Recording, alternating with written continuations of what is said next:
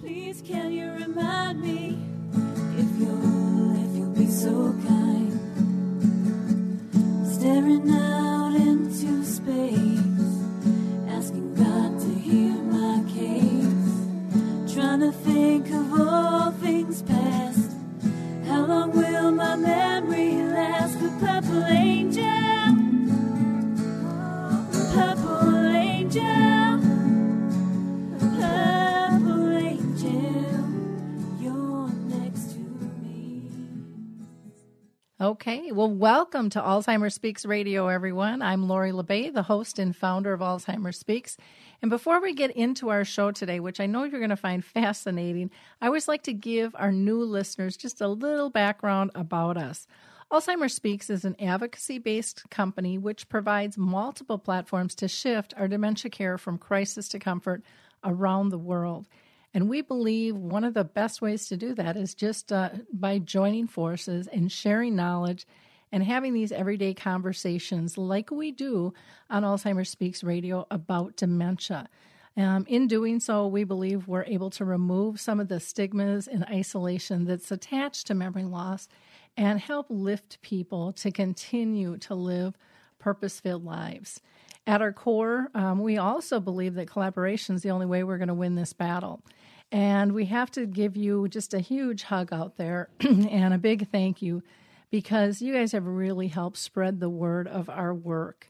See, all of your likes, your clicks, your shares with your Facebook friends, your LinkedIn colleagues, your Twitter tribes, your Pinterest peeps is pushing information about dementia out there into the world. And, you know, we all feel more comfortable with something the more we hear about it, the more we see it. It becomes the new normal. And we can't force people to jump into this arena, and most people don't until they're really, you know, it hits their own home, is when they start trying to gather information. And a lot of times they're in crisis. So again, the more we can push information out there, that just the easier it's going to be for people to grab, and hopefully we can shift that sense of reach so that people don't have to be in crisis to get educated about this disease.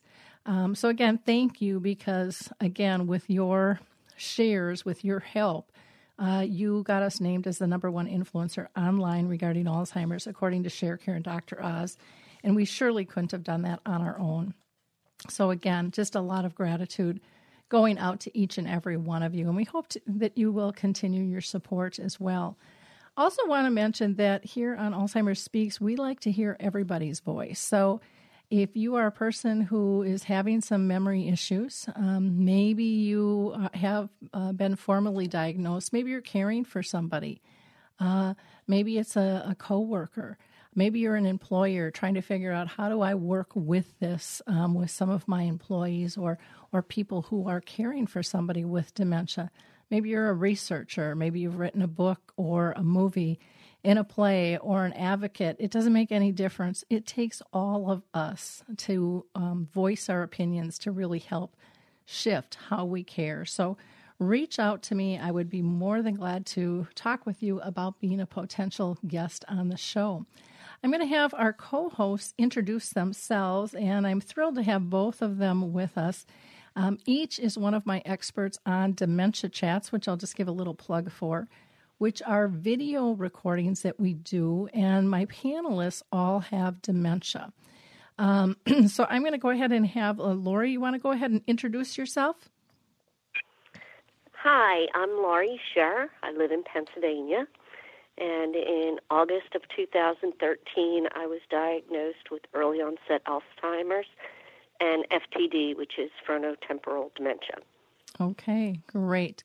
And our other co-host today is Susan. Susan, do you want to go ahead and introduce yourself? Yes, hi. My name's Susan Sutchin. I'm in Oklahoma, and I was diagnosed about a dozen years ago with early onset Alzheimer, and then about 4 years ago with an additional diagnosis of frontotemporal dementia and primary progressive aphasia. Okay, great. Thank you both for joining us. And today we have an author with us, Kathleen Wheeler, and she is the author of a brand new book called Brought to Our Senses. I love that title. And she writes stories that really sing because she says she can't. She's a graduate of the University of Illinois, and she has been a wordsmith in marketing and communications professions for ad agencies and corporations since Nike first coined the slogan, "Just Do It." Kathy is a music enthusiast and a lifelong fan of British known, I'm going crazy here, British known musician known by one syllable nickname who calls the land of Lincoln his home. And if any of our listeners know who that is, feel free to go ahead and type that in our comments section. Kathleen, welcome today. Thank you. I'm very excited to be here talking with you today, Lori, and also with you, Lori and Susan. Yeah, I think we're going to have a great conversation.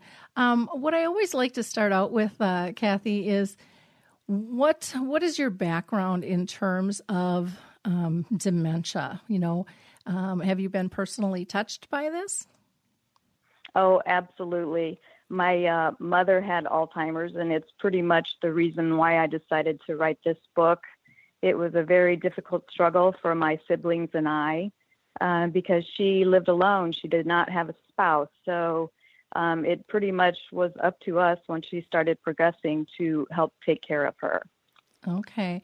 And that's pretty common, I think, in terms of, how people get involved in this whole thing we call dementia. This journey down this path is people get touched and boom, you're in it for the long haul there. So that's wonderful. Absolutely.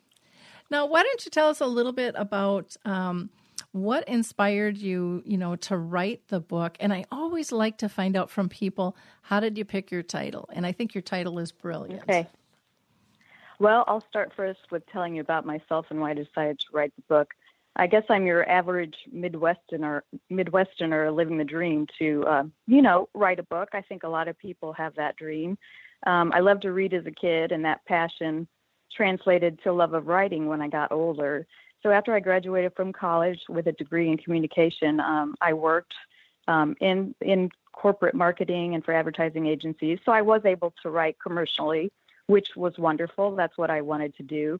But I never really had a story of my own that was important to tell until my mother developed Alzheimer's. That 13-year ordeal was such a struggle for my siblings and I that it pretty much inspired me to write my first book, which is what became Brought to Our Senses. It's pretty much a labor of love, and I'm really proud of the story. And I think what I've been successful with that book in showing is the difficulty of dementia and how families need to come together to be able to deal with it together. And as far as your other question, the title for your book, that pretty much goes back to my love of music. I am a music enthusiast, and it's always been a big part of my life. So that title is actually adapted from a song by my favorite musician, who you hinted at. That is Sting. He's actually not from the land. He's not from the land of Lincoln. I am, but anyways, I am a big fan of his. So he has a song that's called "I Was Brought to My Senses," and I love that song. And I kept hearing it playing as I was writing this story over many years. So it's a beautiful ballad, and it talks about relationships that are broken and mended, like the changing of the seasons and the need to experience death to appreciate life more. So I thought it was appropriate to just adapt that to Brought to Our Senses, to deal with a family that's going through this struggle and all being changed by it. Which makes a lot of sense, that's for sure. Because I think that there's, I know in my own journey with my mom, I feel like the life lessons she taught me really kind of brought me to my senses. Things that I thought should look one way or be one way. It was like, wow, it's almost like I was looking in the mirror, in almost like a carnival mirror, the rest of my life, because it's so black and white in terms of lessons learned through the journey there. Susan, do you have anything you want to add so far? Well, what is struck me is that Sting, one of my favorites, I must add. Yay! Me too. And I think that concept of seeing things from different perspectives, what we might assume can turn to be something completely different as we all navigate this journey. That works on both sides of the table.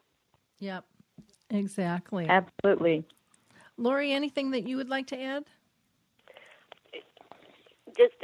It was interesting that you chose that song and that means so much to you, because when I was diagnosed and I was suddenly at home, I never realized how much beauty I have in my home, the number of birds, the number of flowers, and so just the whole thing of I was brought to my senses.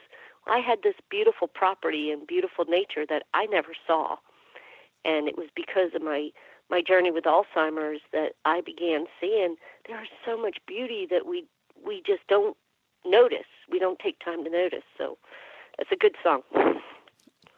Wonderful. And Kathy, I'm going to ask you if you can share with our audience kind of what's the premise of your story, and is this a story about your actual family, or did you just use tidbits kind of towards it with names changed to protect the innocent? What kind of Right. book is it? Yes, I should clarify that point. It is a fictional story. It is a novel. I do borrow from my mother's progression through Alzheimer's heavily, what happened, those kinds of things. But I did make it into a fictional story to make it compelling, to make it be a read where you want to go from chapter to chapter, and kind of up the drama. So. The premise of it, in essence, is it's a story about the importance of family and forgiveness. And that's shown through the intersection of a dysfunctional family and Alzheimer's disease, which is obviously a precarious crossroads. And as I said, it's based on my mother's progression through Alzheimer's and what I and my family learned from that journey. I was inspired to write it as a novel by some other novels you're probably familiar with, Still Alice by Lisa Genova, and also We Are Not Ourselves by Matthew Thomas. I just wanted it to be compelling and keep people hooked and wanting to read, to get through and kind of see what happens. So that's kind of how it's written. Okay, great. What types of themes do you set out to explore, in the novel? Well, first and foremost, of course, family relationships. That's the biggest theme, and how fragile and complicated those bonds can be. Divorce is also another theme that's running rampant through my story, and how a messy breakup impacts all of the other family dynamics, and how that relates to taking care of a parent when you've got those kind of resentments and I think grudges from from childhood and from your upbringing. Also, obviously, Alzheimer's disease is a topic of focus, specifically the chaos surrounding the illness and its influence and how it can influence already strained relationships. And I think finally, the book is about forgiveness as a theme, how it's possible to make amends with family by looking at conflicts from a different perspective and forgiving and being able to forgive based on that maybe new perspective. Okay. And those are all big topics. Absolutely. Each one of those. Can we talk a little bit about each of those topics? Can you kind of break them down for us and maybe give us a little sampling?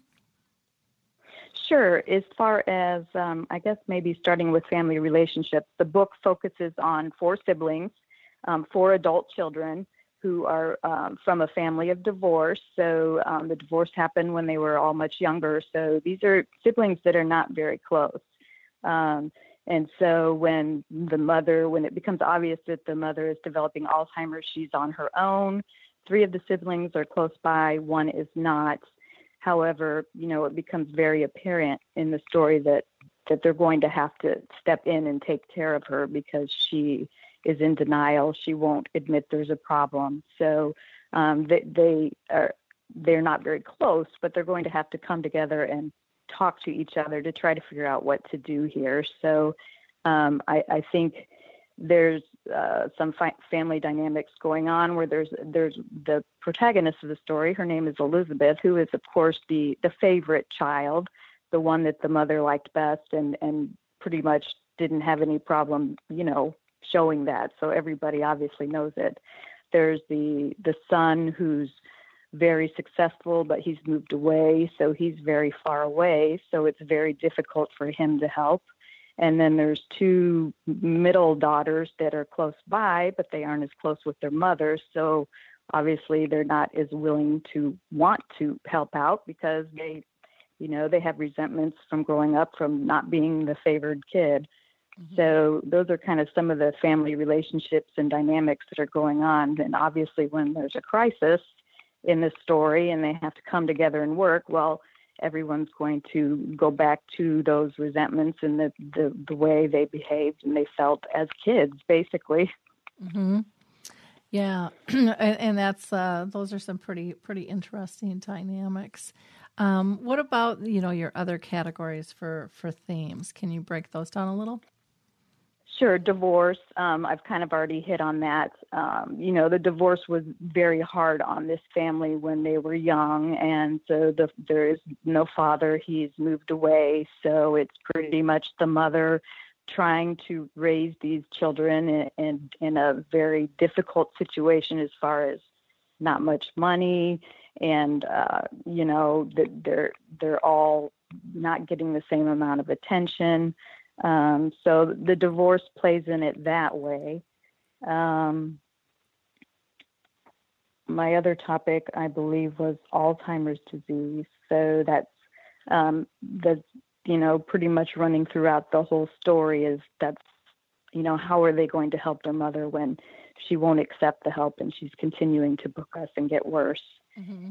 And the last one, forgiveness, I think this story takes place over 13 years, her 13-year progression through dementia. So, I mean, at the beginning, there's a lot of fighting. They have a lot of difficulty coming to agreement on how best to care for her. Some of them don't want to be so involved, and they'd rather see her go into a nursing home right away. The youngest child, obviously, who was the favored child and is very close to her mother, of course, does not want to place her in the facility. She wants everyone to try to work to keep her at home. So that's going on. But as it progresses over the years, and eventually they are forced to place her in a nursing home because she's a very difficult patient and she's not going to let anyone take care of her. So it kind of comes in the story. It's out of their hands. She does have to be placed in a nursing home. And I think over that progression of watching her continue to decline is when they all start thinking about the perspectives of each other and the way they were raised and the things that they were happened. And everyone kind of starts to understand more that they were just doing the best they could under the circumstances and that perhaps it would be best to forgive. And I think seeing this life and death situation helps them to forgive each other and then move on to a place where they can all have a better relationship for themselves. Okay. Lori, do you see in terms of what she's explaining in her book being fairly relevant in today's society in terms of what families deal with? Absolutely. I think that you touch on so many concepts that do impact a family. Stress, with people fighting, stress is definitely a huge factor, and therefore people coming together is so important.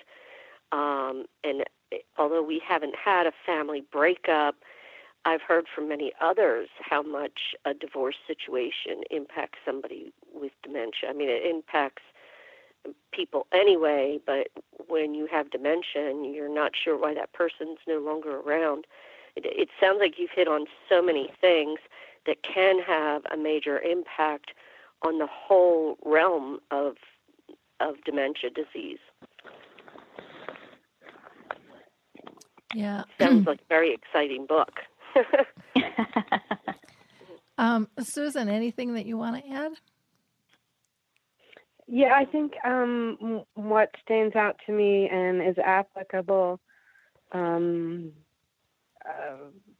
is the comments you made that everyone, regardless of what they bring to the table and the family dynamic, I hear this often, is that everybody's trying to do the best that they can.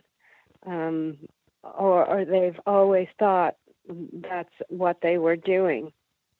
With a perception that changes when the dynamic of Alzheimer's is introduced.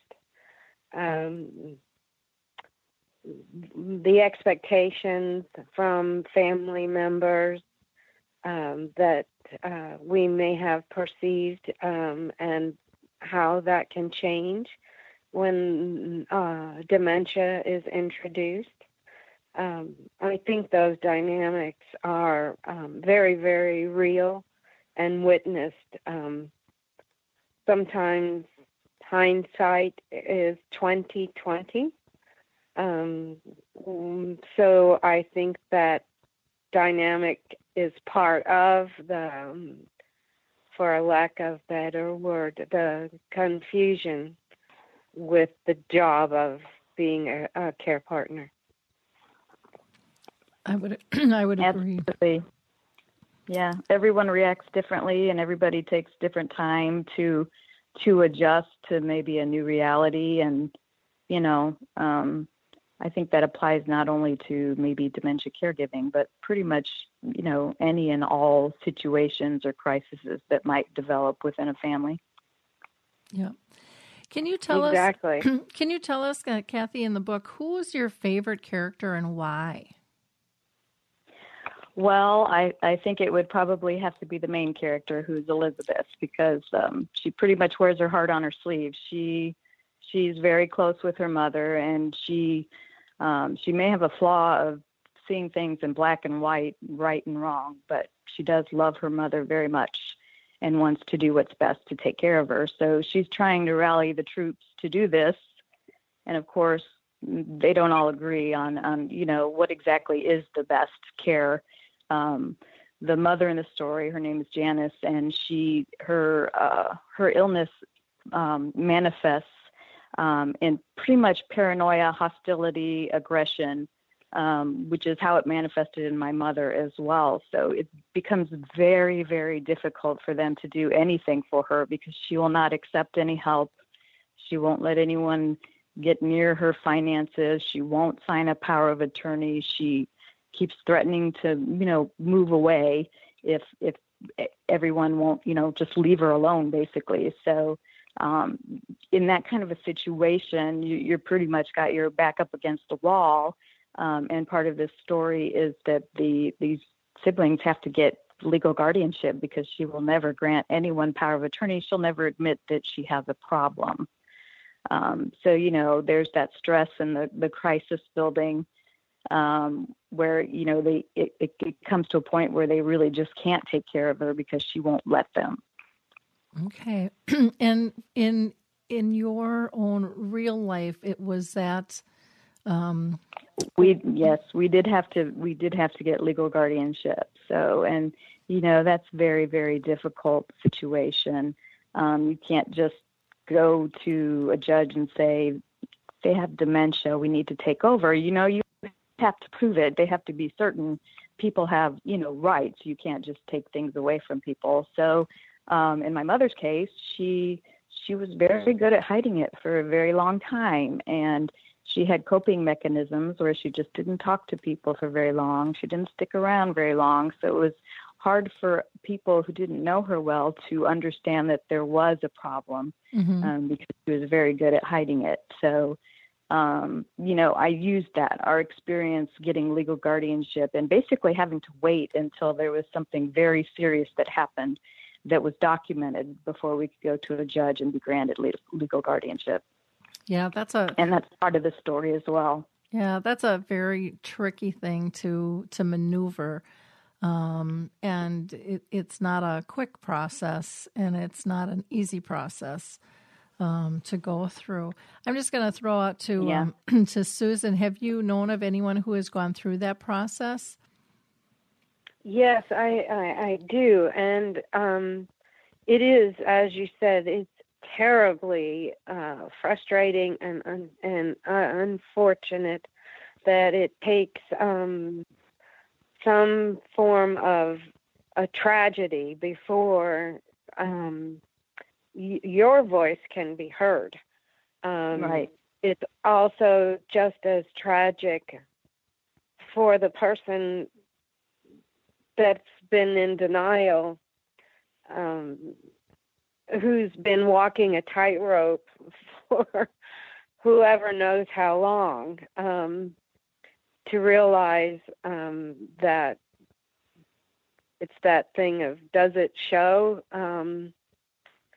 It does, and to the point that someone's hurt, or the finances are gone, or there's like you say, a tragedy, and that we wait in those circumstances. I believe in the ability to stay independent as long as possible. But there's this thin line that is hard to detect sometimes between safe and unsafe, wise and unwise. And it really takes a toll on the family to discern when does that line have to be crossed. Mm-hmm. And I cannot imagine having personally to be in the position. Yeah. Right. It's difficult to know, you need to step in because your parent's going to be hurt, or someone else is going to be hurt. You have to weigh all those back and forth and wait. I mean, obviously, you want people to have their independence as long as possible, but you also don't want to be responsible if something bad happens. Especially to someone else who's an innocent bystander and has no idea what's going on. Mm-hmm. So it was hard. In our case, I think we waited more than a year. We went to an elder care attorney who, made us understand the situation. And basically he said, you're not at a point right now where I'm sure that a judge would grant you guardianship because, she's very, very much able to conceal this. And so he said, wait. And so we waited, and she got lost in a car, and it was documented by the police. She was babbling and just so confused when they found her that it was very easy to use that document from the police to go say, we need to step in now so that this doesn't happen again. And that's really scary to have to wait for something to happen. I think for all sides, it's just, right. I think by nature, we want to avoid those crises. And yet when you really can't do anything until one hits, that's very, very difficult, very, very difficult to do. Lori, any comments that you have regarding guardianship? Well, I haven't experienced a guardianship issue yet, but I'm sure that has got to be just horrible. But it was interesting hearing you talk about how well she had learned to hide her symptoms, because from a positive note, many of us learn to do that to maintain our independence, but on the flip side, that has to be hard when it progresses, that has to be hard to deal with. I do have a question off of that, though, if I may, Lori. Sure. I would love to know, how did your family perceive the book, and did they try to find which character you were pegging after them, and how did they take to the book? They liked it very much. They all thought that, it could help people, it could inspire people to get through this kind of a situation with their own families. And so they had very positive feedback and said, you should publish this. And situations, names, places, everything has changed. I do borrow mostly from my mother's progression, but the characters, they are their own characters. Mm-hmm. Well, So it's not other family members. They weren't trying to figure out which one was them. No. Okay, good. yeah, and I do think that happens a lot with people who are doing a book that is similar to their family situation. I've talked with a lot of authors because it's kind of a common thread and about how do families feel, and some have said, my family hasn't liked that I'm doing this book because they're still in denial, that anything really happened, and then others can be just so supportive. So I think it's something that really can vary from person to person and family to family, and that's just kind of part of it. Right. So, but great question, Lori. As far as your book and the way it's laid out and designed, can you tell us what you feel is unique about that? I don't know because I don't have a physical copy of it, but sometimes people have chosen to use bigger print or bigger margins or different headers or things. And again, I know that this isn't a self-help book. This is a novel. But is there anything like that? I don't think there's anything physical that makes it different, but I think the way I've written, there's some things that I think make it unique by the way I wrote it. Going back to my love of music and borrowing from Sting's song for the title, I have also included what I'd like to call a built-in soundtrack to the book, courtesy of Sting. I kind of wanted to make it a soundtrack to add emotional depth through music, kind of like if you were watching a movie, and I've done that there's 19 chapters in the book, and each chapter is titled after a song by Sting, and then there's some lyrics at the beginning of each chapter as well that kind of hints of the drama that's about to unfold. So I kind of like to think as a substitute or a built-in soundtrack, and I would hope that maybe people who might be familiar with some of those songs might hear some of that music playing while they're reading. So that's one unique thing about it. Also, we've already touched on one of the other things that I find unique about the book, and that's that it discusses legal guardianship and just what exactly that entails. I've read quite a few books, fictional and nonfiction, and have never come across another story that really delves into legal guardianship and what's that's like. So that's definitely something in my book that's explained. Also, another thing that I think makes my book unique is the fact that my story goes through the full journey of Alzheimer's. Before Janice is the mother who is diagnosed with Alzheimer's, and you learn about this character from her childhood, what her childhood was like before she was diagnosed, what happened in there with the family and her divorce when she's younger, through her diagnosis, and then up past through the end when she actually passes and how that affects the family.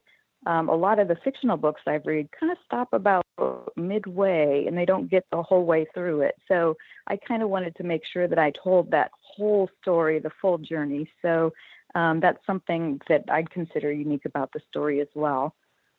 Okay. Well, that's very interesting.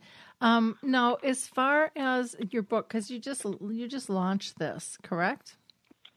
Yes, it was just released November 1st. Okay. And have you been doing book signings and things, or? I have. I've actually, I'm helping to raise money locally for some of the organizations here in Illinois that help support dementia patients and family caregivers and research to find a cure. So I've had some book signings with the Alzheimer's Association, which was really fun. We brought a lot of people out and got to talk to a lot of people and raise some money for the local Alzheimer's Association, which is the Greater Illinois chapter of the Alzheimer's Association. I also had a book signing at an event that was held by the Southern Illinois University School of Medicine.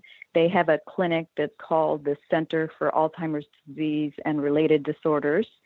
And I was it was a Alzheimer's awareness program seminar that they held on a Saturday morning. And I was there and got to sell copies of my book with proceeds to go to the Alzheimer's clinic to help with their efforts as well. Oh, cool. That's wonderful. Yeah, I definitely hope to continue doing those kinds of things. That was one of my goals with the book, was also to give back and to help other families and Alzheimer's patients, and to, help with those efforts. So I definitely plan to continue doing that. Okay. Now, are you planning on doing, or have you done already, some speaking at all with, with the associations or other groups? I have not. I haven't tried that yet. I'm not opposed to it, but I'm much more of a writer than a speaker. So okay. We'll have to see how that goes. I haven't been asked to do that yet. Okay. So no, not until this point. Okay. Well, I just thought I would check and see on that. Lori, do you have any questions that you would like to ask Kathy?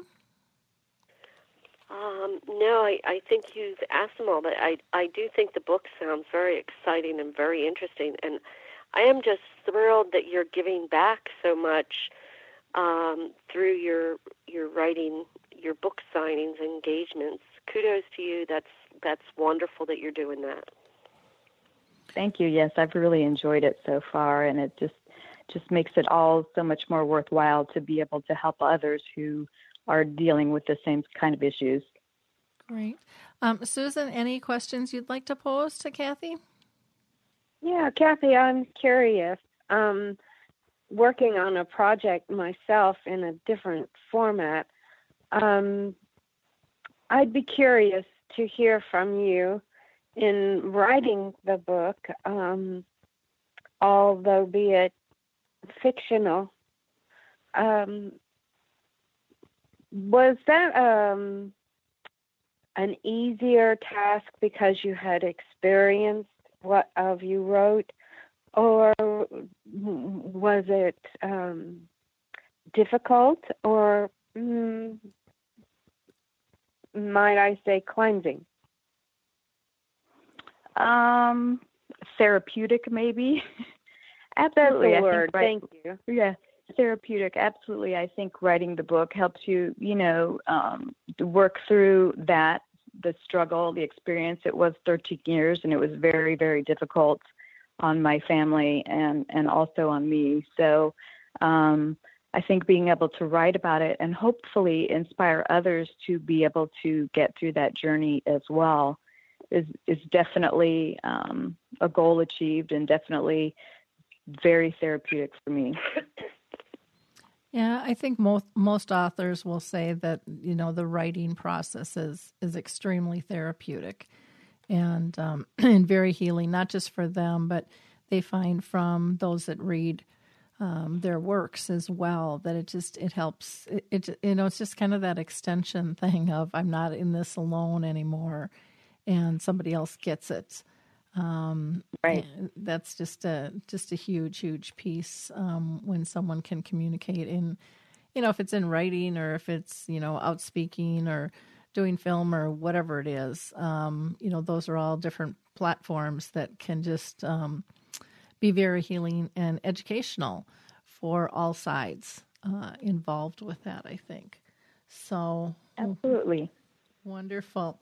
What do you think would be the most important thing that your readers will learn from your book, Brought to Our Senses? Well, I hope that it will help people to realize that family means everything. Maybe a reader might recognize that they need to give maybe their siblings or relatives a break and reconsider their family history from a more compassionate and forgiving light.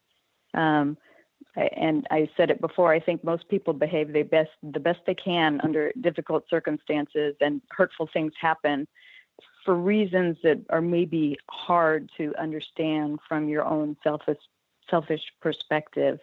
So I think maybe in reading the book, people hopefully might be able to reconsider things and understand, yeah, okay, maybe I need to say I'm sorry or be forgiving, or reach out and reestablish relationships with family. Mm-hmm. Yeah, and that's not always easy to do for many families. Absolutely not. It's I'm sorry is 2 words, but sometimes it's really hard for people to say that. Mm-hmm. Yep. Yeah, there's a lot of judging that can go on in this process, needless to say, and can really pull families apart in a lot of ways. Lori, any other questions that you want to pose or ideas that you have, other than I would imagine you want to know where you can get the book, because you keep saying it sounds like an interesting book. I can tell you that the book is available from all major online booksellers as a paperback and an ebook. You can get it on Amazon, on BarnesandNoble.com. You can get it on iBooks. You could certainly ask for it at Barnes & Noble, and they could order it for you, but it is available online as well. If you just search for Brought to Our Senses, you'd certainly be able to find it there. And for any more information on the book, there is a website. It's broughttoOursenses.com, and you can find out more information on me there as well. Okay, wonderful. Well, I appreciate your time with us today. I think this was an interesting conversation. The book looks very intriguing, and I hope that some of you listening will go and purchase that and see what you think. It's got, again, some great points with family and guardianship and divorce, and I mean just the dynamics of really living with the disease, and all the little extra tidbits that can come up to cause different twists and turns. Because, we always say, when you've met one person with dementia, you've met one. Well, then, add a family into the mix, and it's really a very unique situation. And I think sometimes as a society, we don't value how, as much as we are similar, we are extremely different in terms of where we're coming from and how we've been brought up and what our dynamics and priorities are that all affect how we care for one another. And I think that that's a real important piece that needs to seriously be looked at and considered, because, again, we're not going to get through this life alone. And, we do need one another, and figuring out who's going to be in our life and what role they're going to have at what point. It's really worth a conversation ahead of when we need it in a crisis.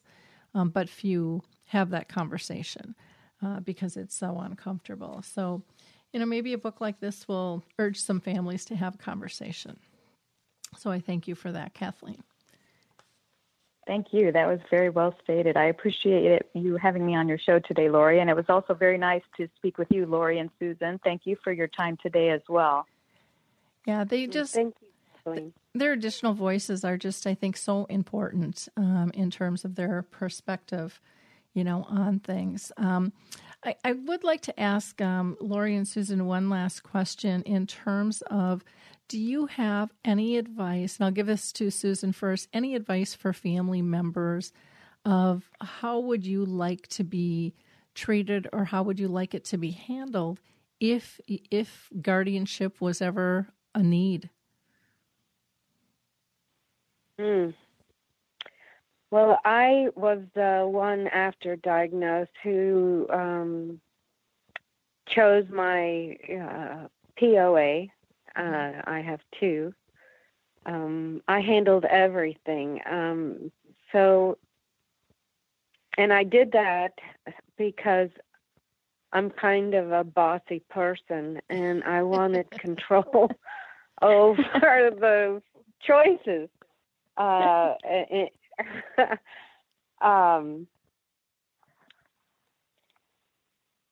I have been very clear, and it's an ongoing conversation because the disease and life circumstances continue to evolve. So it's always an ongoing conversation of where are we now? Who's still in and who needs to take a break, so to speak? Have roles changed based on the realities that were once just perception? Mm-hmm. At some point or another, I think I will always be able to discern. I may not be able to articulate it verbally. And that is our discussion as of late. What do we do when no maybe can speak? So I continually write what I think would be best in the event that I became more than anyone could truly handle, compassionately, so that they are not in that position to question their decisions. My goal is that no have any regrets or doubt. So my advice and what has worked for me, and we trip along the way, trust me. Just because I say it so does not mean they all like. There's conflict with those, but dialogue as things progress, as people change, as everything.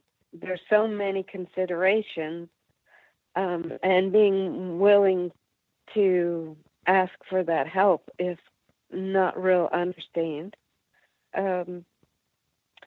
I think I always go back to it takes a village, and you clearly start to realize who is on your team and who isn't. So keeping your team informed, educated, and giving them a voice, I think helps immensely.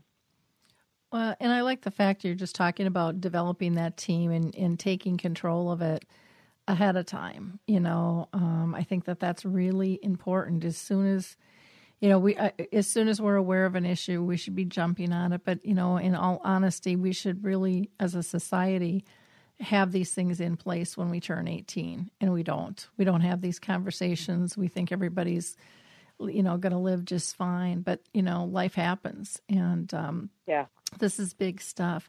How about you, Lori? Any thoughts? Are you there, Lori?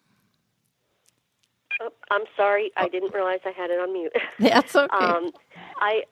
My husband and I took care of that right away. We met with an elderly care attorney after about a year, and I had documented everything I wanted.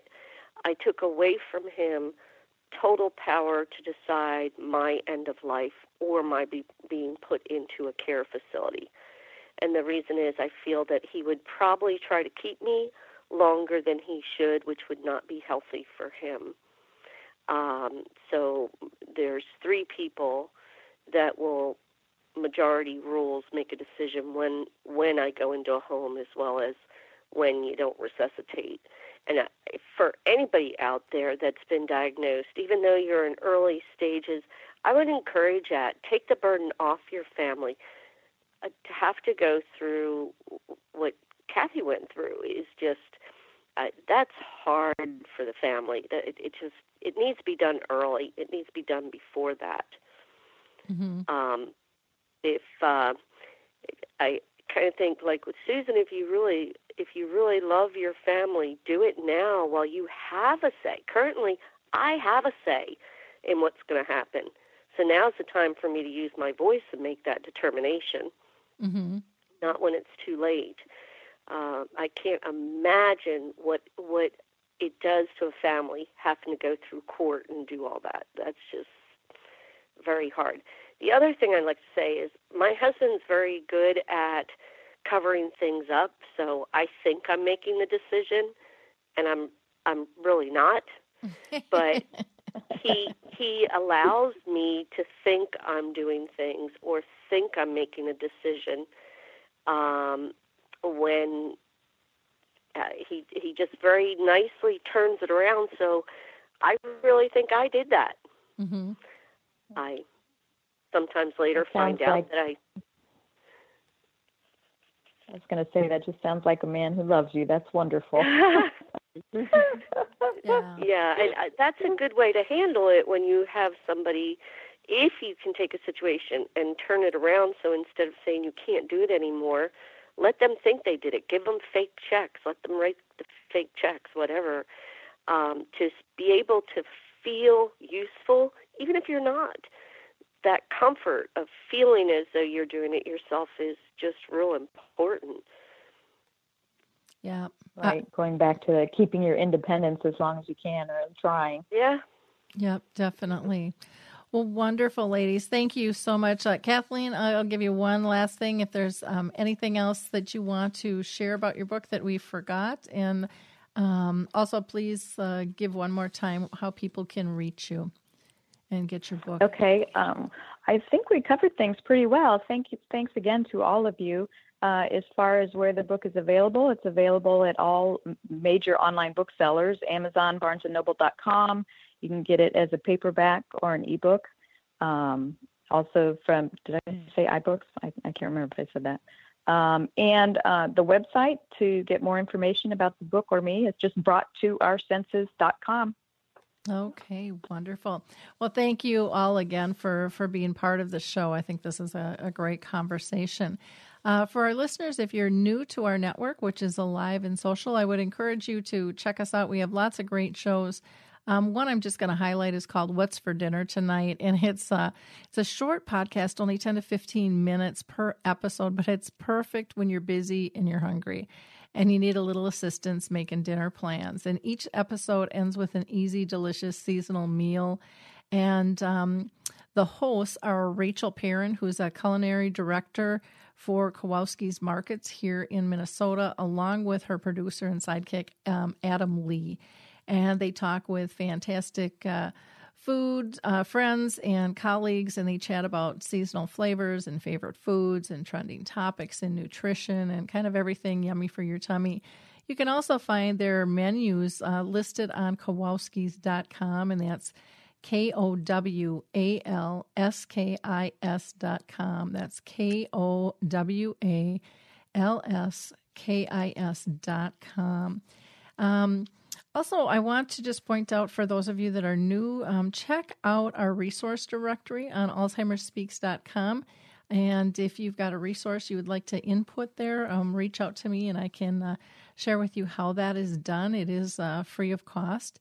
We also want to point out that all of our radio shows are archived, so you can go back and listen. We've had a couple of them recently on music therapy that have been just really great, along with the memory cafes and a family that was touched by dementia and honoring their father in their community down in Tennessee, developed a new housing concept for people with dementia called Abe's Garden, which is just fabulous.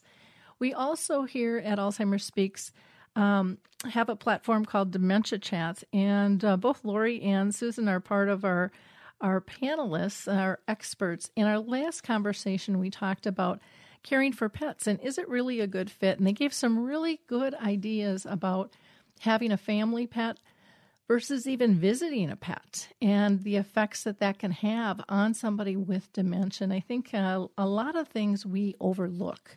We always look at the kind of fuzzy, good feeling side, but there's some other factors that I think should be considered, and they have just a wonderful insights with that.